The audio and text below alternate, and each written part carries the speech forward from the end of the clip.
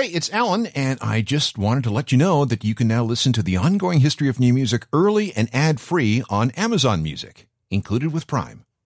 When you need mealtime inspiration, it's worth shopping Kroger, where you'll find over 30,000 mouth-watering choices that excite your inner foodie. And no matter what tasty choice you make, you'll enjoy our everyday low prices, plus extra ways to save, like digital coupons worth over $600 each week. You can also save up to $1 off per gallon at the pump with fuel points. More savings and more inspiring flavors make shopping Kroger worth it every time. Kroger, fresh for everyone. Fuel restrictions apply. It is a well-established fact that music comes in many different types of cycles. A sound and style will be big for a while, reach a peak with the public, and then slowly fade out. But once established, it's highly unusual for a sound to completely disappear, never to be heard from again. The only genre I can really think of at this point is, maybe alt-rock style rockabilly. It was really big in the very early 80s with bands like the Stray Cats, but then it just kind of went away. And there's never really been a rockabilly revival, at least in the alt-rock sense, and with the style and scope of what we heard way back then when it was huge for about 18 months. It still exists in certain corners, but it's never really had a full-blown revival. Instead, what we've seen, rockabilly aside, after enjoying a time at the forefront of music, many of the cycle-prone rock sounds recede into the shadows, never really go away, lying in wait until someone comes along, often a generation or two later, to rediscover and reactivate it.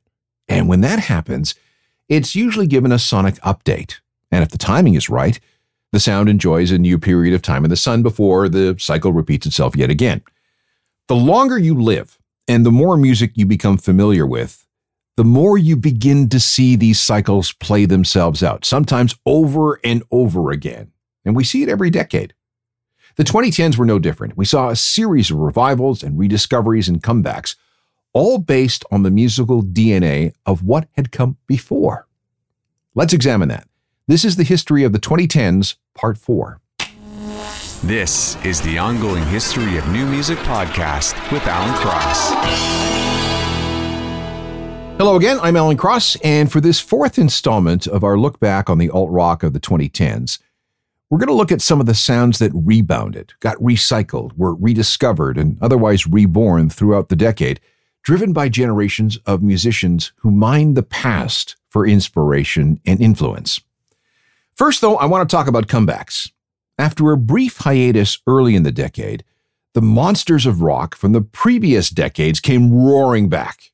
We saw albums from Pearl Jam and Soundgarden, Radiohead, Green Day, Alice in Chains, AC/DC, Metallica, Nine Inch Nails, and David Bowie. Going deeper, Blink-182, Green Day, Coldplay, Jack White, Red Hot Chili Peppers, Slipknot, Queens of the Stone Age, Pearl Jam, Foo Fighters, U2, Linkin Park, Fall Out Boy, Evanescence, Queens of the Stone Age, and Bowie all had #1 records over the course of the decade.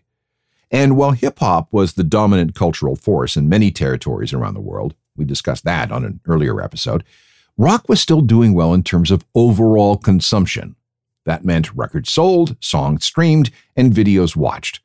But if we add in concert tickets sold, rock remained the most consumed genre in many countries around the planet, including Canada, the US, and the UK. Now, of all the acts I just mentioned, there was no bigger and no more anticipated comeback than what we saw with Tool, who ended a gap between albums that lasted 13 years, 5 months, and 3 days. To put it another way, when Tool released the 10,000 Days album back in 2006, the iPhone hadn't been released yet. Google had yet to buy YouTube, and MySpace was still very much a thing. Why the delay? Well, there were legal issues, distractions with other projects, and mostly a lot of second-guessing within the band. Eventually, though, we did get the Fear Inoculum album on August 20th, 2019. 7 songs running over 79 minutes, and it was all very good. And yes, it was a #1 album. Here's a sample of the 10-minute-plus title track.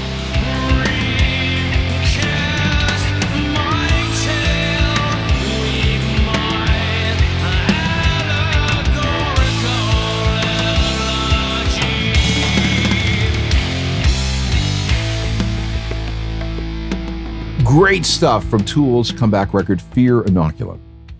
They continue to be one of the more interesting rock acts from the pre-internet era. And speaking of which, the biggest rock bands in the world were still those who managed to establish careers with many big hits before the internet came along and disrupted everything.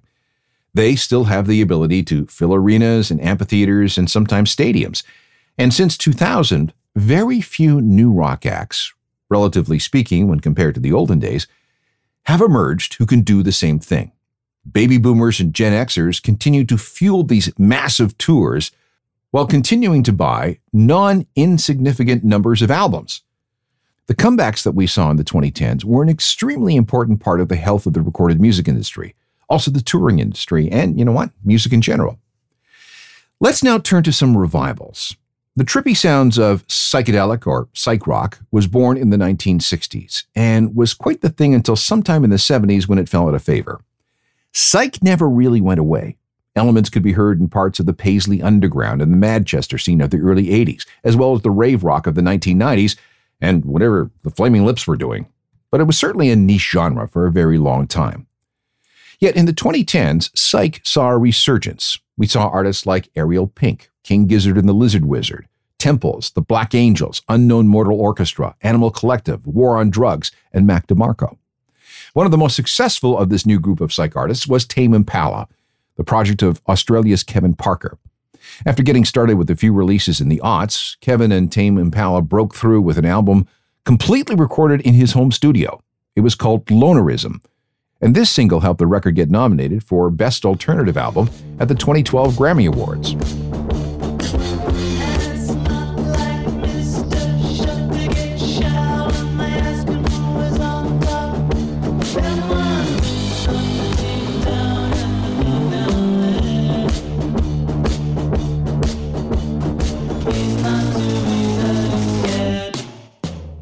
Adjacent to psych was a minor revival with shoegaze, the loud, fuzzy sound that had its moment in the early 1990s. Shoegaze seemed to be done by the end of that decade, but there were adherents who refused to give up on that sound. By the 2010s, there was a thriving shoegaze underground, nothing that was ever going to threaten the charts, but its impact was there. There were club nights, plenty of action on social media, and a number of new record labels, mostly British, that were formed to help feed the scene. Some techniques were absorbed by other genres like black metal, creating a sound known as black gaze. There was something out of Japan known as art school shoegaze, and some emo groups, which we'll get into in a bit, also incorporated elements into their music. Well, there were Engineers, a British band who had been working with these sounds since at least 2003.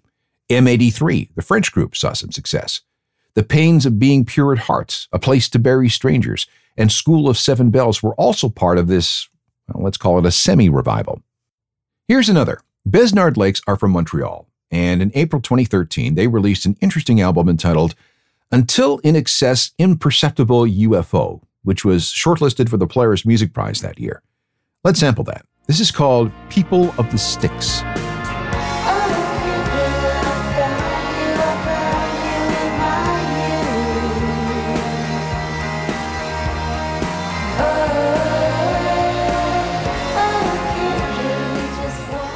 From shoegaze, it's only really kind of a short jump to emo. It had its moments early in the century with bands like Dashboard Confessional and Saves the Day, Thursday, Story of the Year, Taking Back Sunday, and My Chemical Romance. But by the early 2010s, emo had begun to wane as fans grew up and moved on, and bands broke up. Alexisonfire went away. My Chemical Romance disappeared. Fall Out Boy moved away from their original emo sound, as did Paramore and Panic at the Disco. So for a while, it looked like emo was done. Turns out that this was only a pause. By the middle of the 2010s, there were signs of a strong emo revival. Alexisonfire returned. By the end of the decade, My Chemical Romance was back. There was a new generation of groups exploring the genre. And was there more of a 90s bent to this revival? Well, maybe, but it was certainly still emo. This is from one of the newer emo bands. It's a group from Connecticut called The World is a Beautiful Place and I Am No Longer Afraid to Die. And this is from a 2015 album entitled Harmlessness. It's called Mental Health.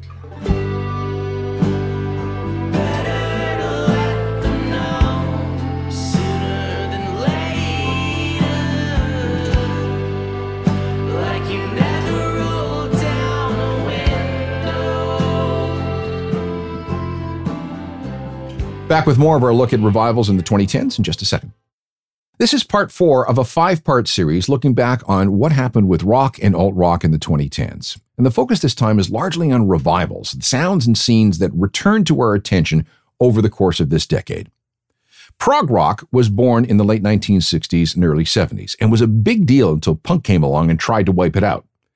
Back then, rock got increasingly more complicated, really because it could. Musicians became better at their instruments. Virtuosity became a thing. New equipment allowed for new sounds, and recording studios installed ever more sophisticated gear. But then it all kind of fell apart as the next generation, the punks and the new wavers, thought that rock had become too bloated, too inaccessible, too elitist, too complicated. But in the 2010s, that style of rock saw a comeback. Now, to be fair, we saw a fair amount of what was known as math rock in the aughts. This was complicated, complex, hard to play, and impossible to dance to rock, inspired by masters like Rush and King Crimson and Yes. The 2010s saw the rise of a new type of progressive rock called djent, which we discussed on a previous episode. There were also bands looking to really stretch things. You knew you were in for some really complex math rock when one of the guitarists pulled out an axe with 8 or 9 strings on it. Another term that we could use for this might be post-progressive. We've already talked about Tool and the math rocky approach, but then there were those who studied more recent acts, incorporating their ideas with various approaches to Indian metal. The result wasn't so much as a defined sound, but an attitude and an approach to instruments and arrangements. This was a big tent, including everyone from Biffy Clyro to Dance Gavin Dance to the Mars Volta. And amongst all of them was Radiohead, with their experimental ways, always trying to stay ahead of the curve. They released 2 albums during the decade, King of Limbs in 2011 and A Moon-Shaped Pool in 2016. Let's hear something from that. This is Burn the Witch.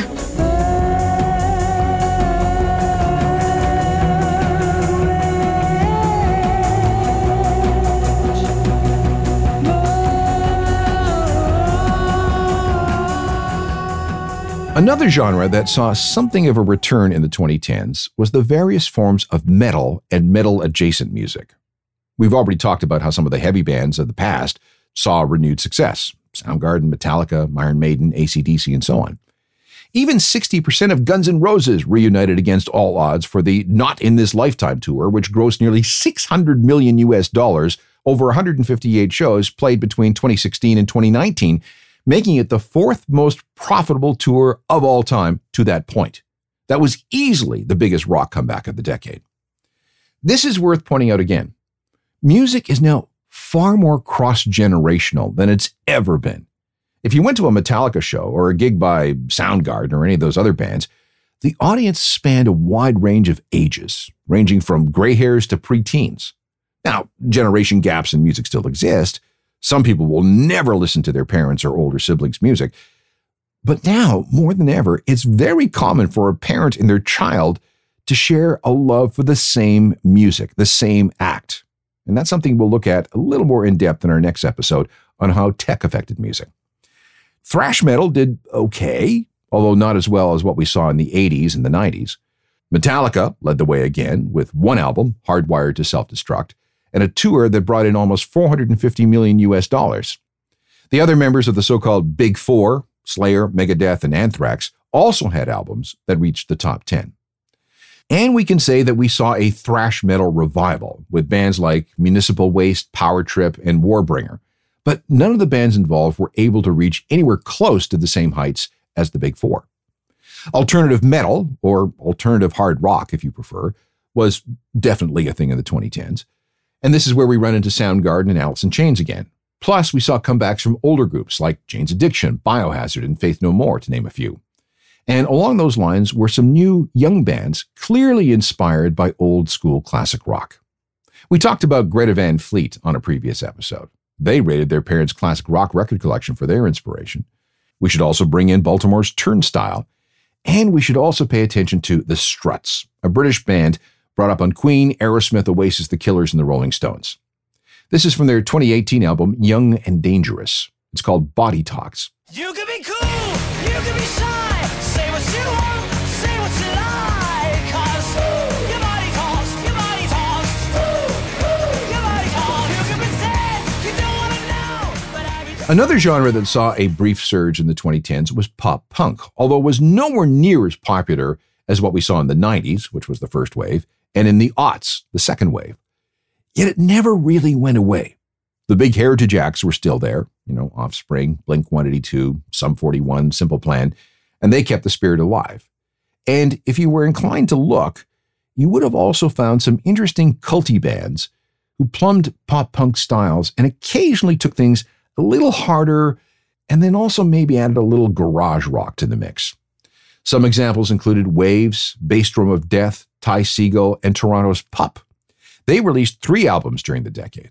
In 2019, they offered up a record called Morbid Stuff, which featured this song called Kids. She said I feel like I'm caught tethered in a room without walls.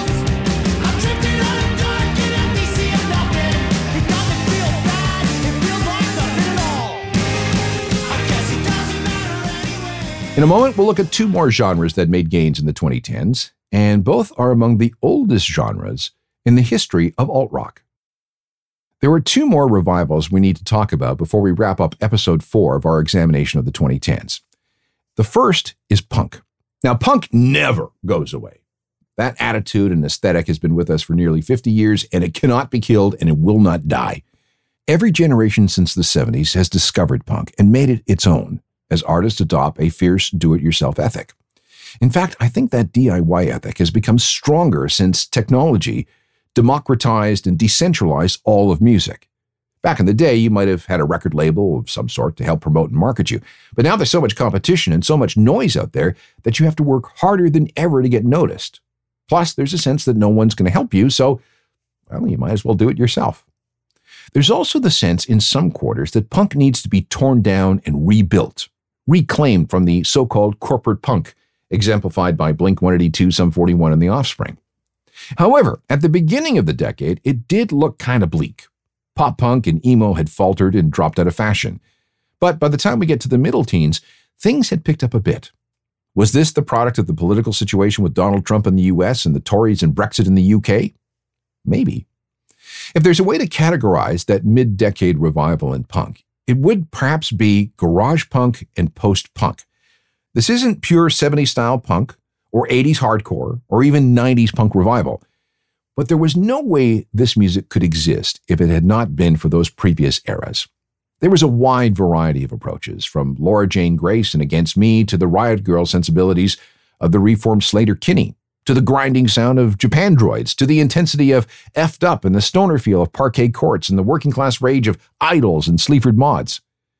Punk has long since eclipsed being just a sound. This is an attitude, this is an outlook, this is an aesthetic, it is a way of life. And if I had to pick out a favorite punk or punkish record from the decade, it might be Doggerel from Dublin's Fontaines DC.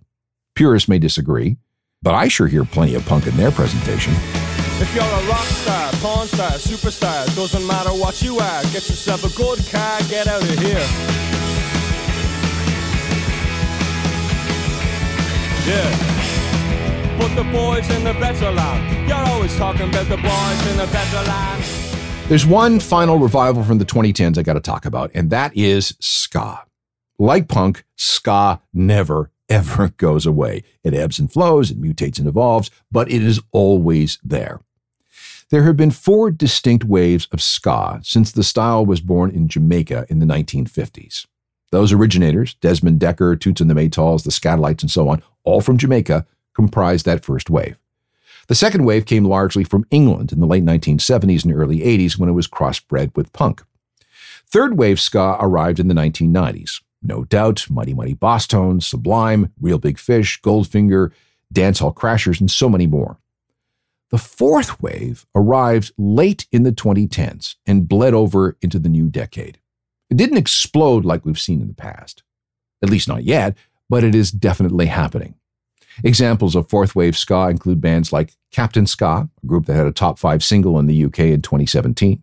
In North America, ska has bubbled underground in places like Los Angeles and Mexico City. If you're into the scene, you might know about the Steady 45s, Los Agritones, and of course, the Interrupters. They became the first female-fronted ska band to have a major hit since, No Doubt. And he said, I'm a match. She cares